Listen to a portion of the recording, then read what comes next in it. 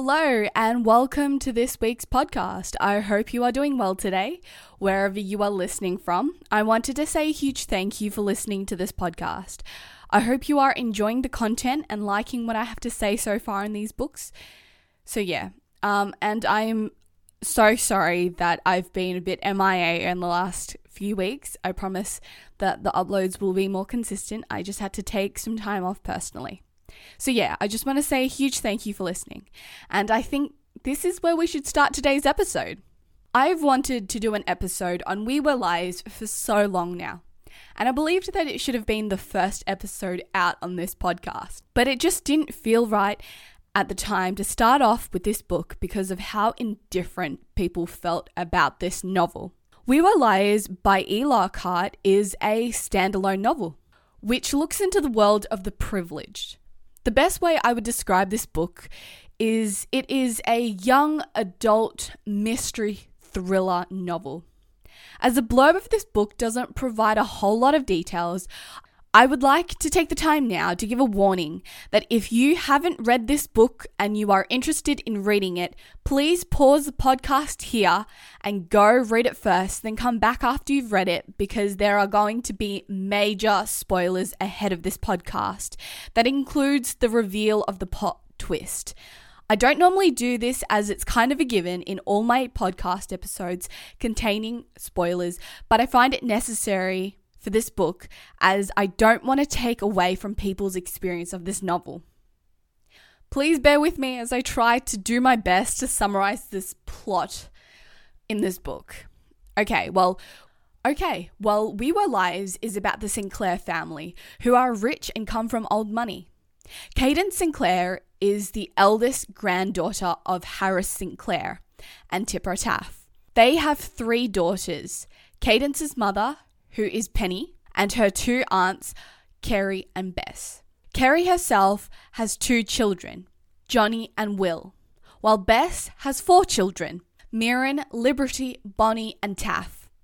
Every summer, the entire Sinclair family venture out to Beechwood, their private island off the coast of Massachusetts, near Martha's Vineyard. The older cousins, Cadence, Johnny, Mirren, and Gat Patel, who is Carrie's new boyfriend's nephew, are referred to as the Liars. The story begins back in summer 15 when Cadence is 15 and she and Gat first fall in love. During this summer, Cadence suffers from a serious head injury when she was out swimming. As a result, her memories of the events that happened that summer is a little patchy. Cadence now suffers from migraines and uses Percocet to help her cope with her headaches. But she becomes addicted and has to repeat her school year again because she keeps missing out on school. She is advised to leave with her father on her trip to Europe for the summer instead of going to Beechwood. And while she's traveling Europe, she feels disconnected from her cousins and starts emailing them, but she never gets a reply. Jumping forward to summer 17, when Cadence is finally back in Beechwood with the rest of her family for the summer. She has realized much has changed, like her grandfather having dementia, and that they have a newly renovated Claremont house, which everyone is referring to as New Claremont. This place has none of the old charms of the previous Claremont house. The Liars are acting weird and a bit strange around Cadence after her accident and refuse to talk about it. They don't like New Claremont, but instead they all hang out at Cuddledown, which was formerly the residence of Aunt Bess and her family. As Cadence slowly starts to remember the events that happened during summer 15, she remembers that after Grandma Tipper passed away, her mother and her aunts all started to argue over their inheritance. Even though all of the sisters were highly educated and wealthy and had the means to get a proper job, they all still relied on their father for money. Tired of hearing the aunts bickering, the Liars decided to take matters into their own hands and devise a plan to burn down Claremont, to send a message and stop the feuding. But they hadn't accounted for their grandfather's dogs, and so while trying to rescue the dogs, the Liars were unsuccessful and the dogs do eventually die. Gat goes up to Cadence and asks her if she remembers anything else from that night. And she finally says that she also remembers Johnny, Mirren, and Gat dying in that same fire as well. And so after confronting that truth, she leaves for Cuddledown to visit the liars one last time before Johnny, Mirren, and Gat dive into that ocean forever. Wow. Okay. Well, I hope that summary was easy enough to follow. I kind of want to take a closer look at who wrote this masterpiece of a book. And that would be the author E. Lockhart. So I first heard of E. Lockhart back in 2016 through this exact same novel, actually. The reason that I discovered this book was from one particular YouTube video. And if you are anything like me, pre-Emma Chamberlain and Mr. Beast content, I had watched UK YouTubers like Joe Sugg and Casper Lee. But the video specifically that I am mentioning is Zoella's book club video, where she had mentioned this book, and I have to be honest, out of all the books that she had on that list that month, this one didn't particularly excite me. So I didn't seek out a copy or even give this book a chance. I was also confused about who E. Lockhart was as an author. I didn't know if she had done previous works up until this point. I had absolutely no idea who this person was.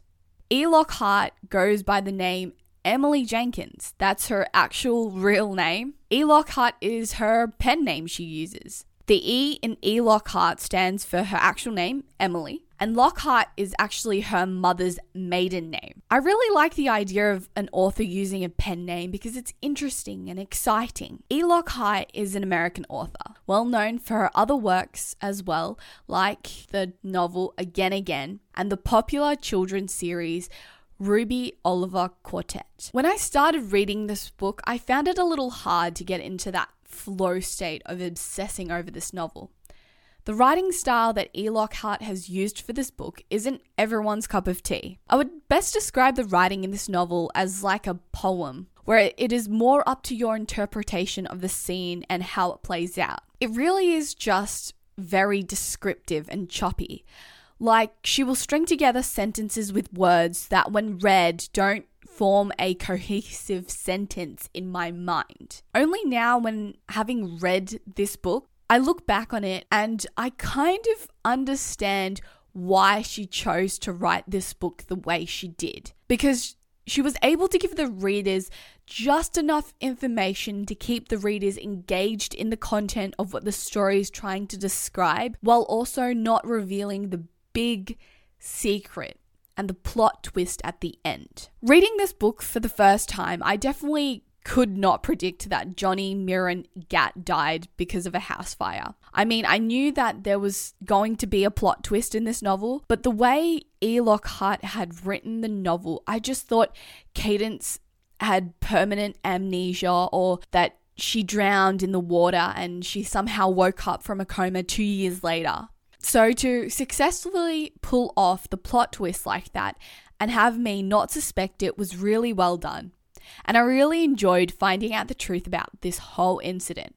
I also just want to say that it took everything in me not to flip through to the few last pages and read what happened before I finished the book chronologically. I usually like to see if the ending is a happy one or if I'll need tissues, and the fact that I was entertained enough to stop me from finding out the plot twist early is a testament to how good a writer E. Lockhart actually is. Everything about this book, from the idea to the execution of the writing of this novel, was absolute genius, and I have to give respect to E. Lockhart as a writer. So this book is based on Cadence's point of view, as she is the main character. And so it really is a one-sided novel, as there aren't many details on the events that happened during the time jump in this novel. I can see why and understand they only wrote this novel from Cadence's point of view, as to not confuse the reader, as there is quite a lot happening in the novel. But in saying that, I felt like at times during this novel, there were scenes that didn't have a whole lot of events happening. They were just pure conversations. Katie and Gat's interactions were mostly based on conversations they had.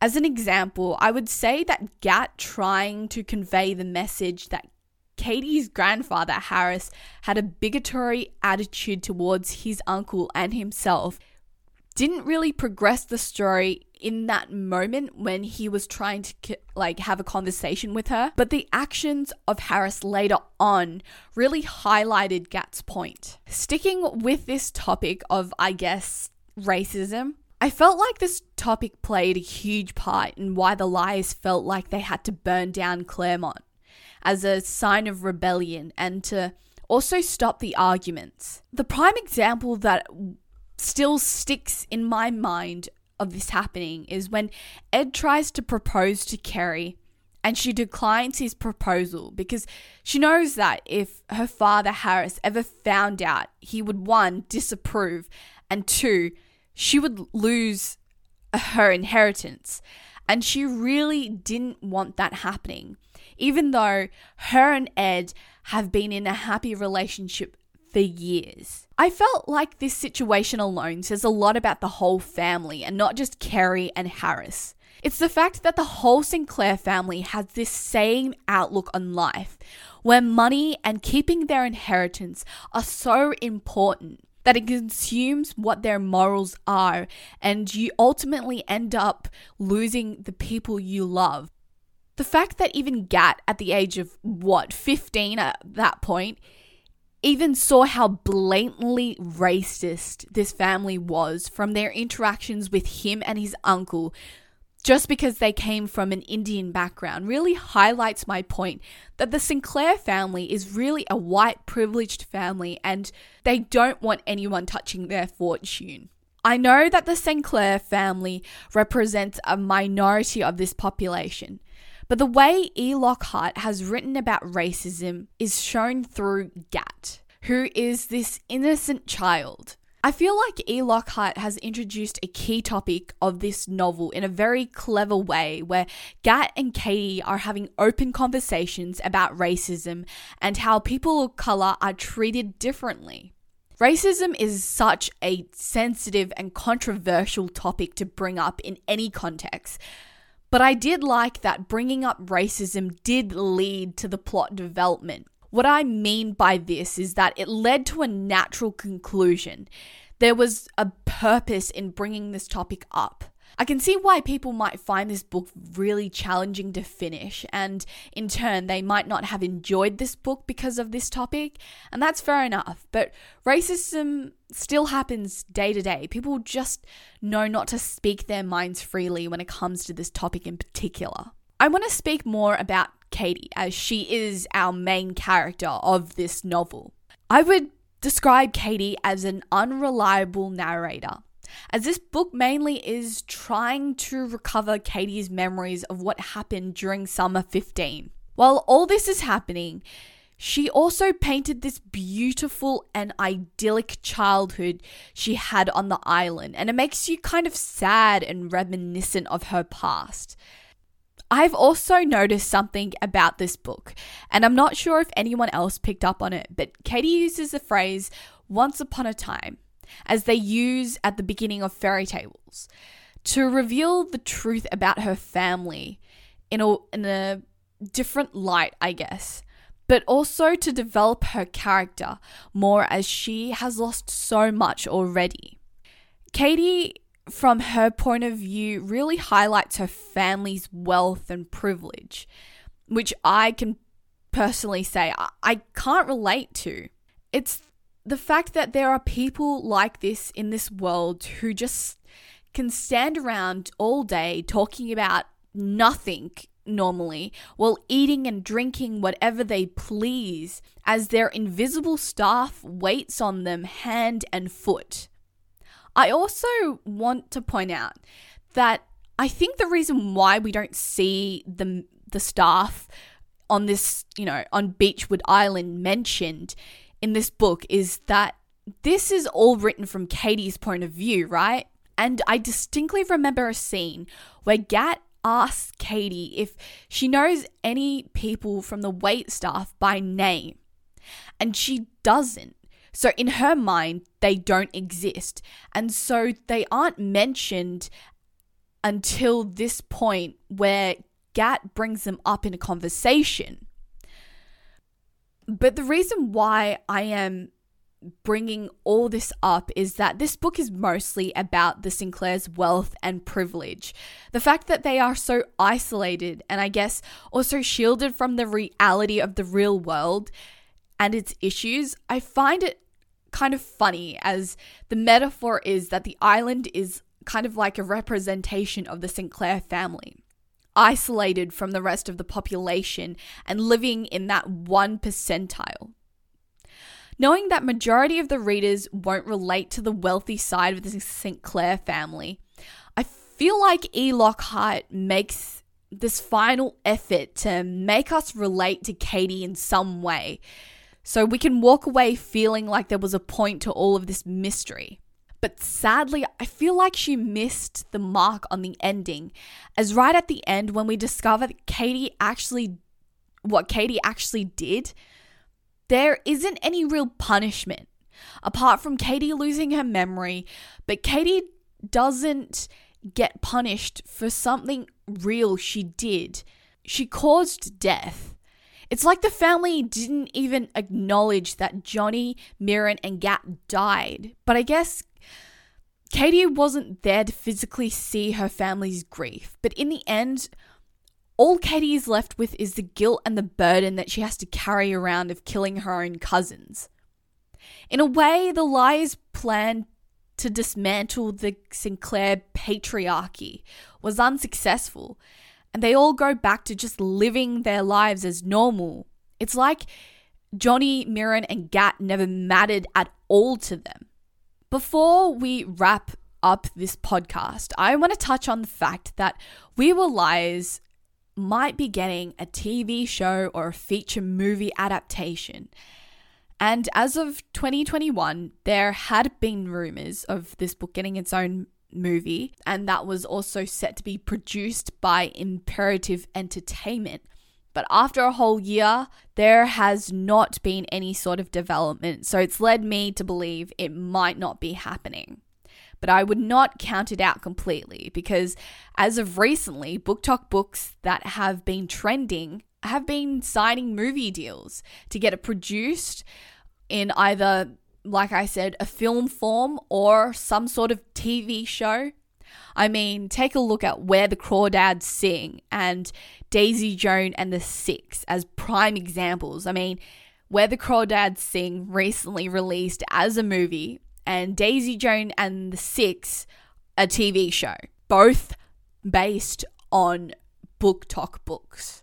If you haven't heard, We Were Liars has a prequel as well, and it's called Family of Liars, published earlier this year in May. So this book basically takes you back a whole generation, and the book is basically based off of Carrie's point of view.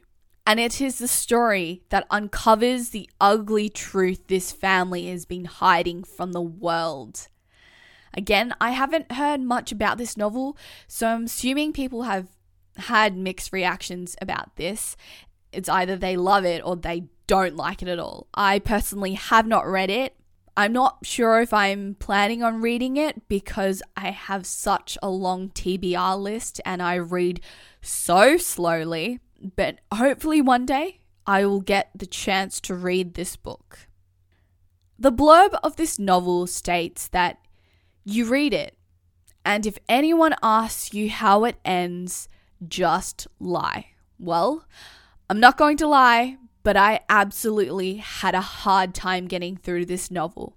But once I was hooked, nothing stopped me from finishing it. It is definitely a short read, and I would recommend it if you wanted something quick to read. It had elements that I couldn't relate to, like the fact that everyone is so rich. I guess it only encourages you to do more with your life, and the saying, if you don't come from a rich family, make sure a rich family comes from you, comes to mind, which helps motivate you to keep pushing, to keep making money. But the one thing I could relate to is that Katie is the oldest of her 4 cousins. And while reading the ending, all I remember was this feeling of devastation. I was crying over the fact that she had the biggest hand in killing her own cousins and not remembering. She didn't even miss them. I was frustrated over how she didn't remember this happening earlier. I was yelling at how her brain protected her from reliving that moment of realizing she'd killed all her cousins. I'm the oldest cousins from my mum's side, and the 4 of us used to play every summer just like the Liars did. And so I felt for her, but there was no sympathy for her. I just personally felt like if I was put in that situation, the guilt would have ate me up. Because all of my life, I was taught to protect the younger members of my family. And if they did something wrong, it landed on me because I had to be the responsible one. From the clever planning to the outstanding writing style, E. Lockhart didn't miss a beat with this novel. And I felt like this book held my attention just long enough to make me curious to find out what the plot twist was. And so, in saying all of that, I am giving We Were Liars by E. Lockhart a 3 out of 5 stars. Is it worth the hype? I feel like it was. Back when it was trending, and this was some while ago, it was worth the hype. Was it overhyped? I feel like it was underhyped, to be completely honest. And would I recommend this to other people? I would. I would recommend this to other people because it's something different. It's not something that a lot of people would pick up and immediately enjoy. But I would say to them, push past that. And when you really get your heels into this book, you're really going to enjoy the mystery. All right. Thank you once again for listening to this podcast. I hope you enjoyed it. If you haven't already and you're listening on Spotify, please click that follow button. And if you aren't following me on TikTok, it's at the Book Talk Corner podcast. Go over there and follow me, and hopefully I will be able to follow you back. All right. Thank you again, and I'll see you next week for another podcast. Bye.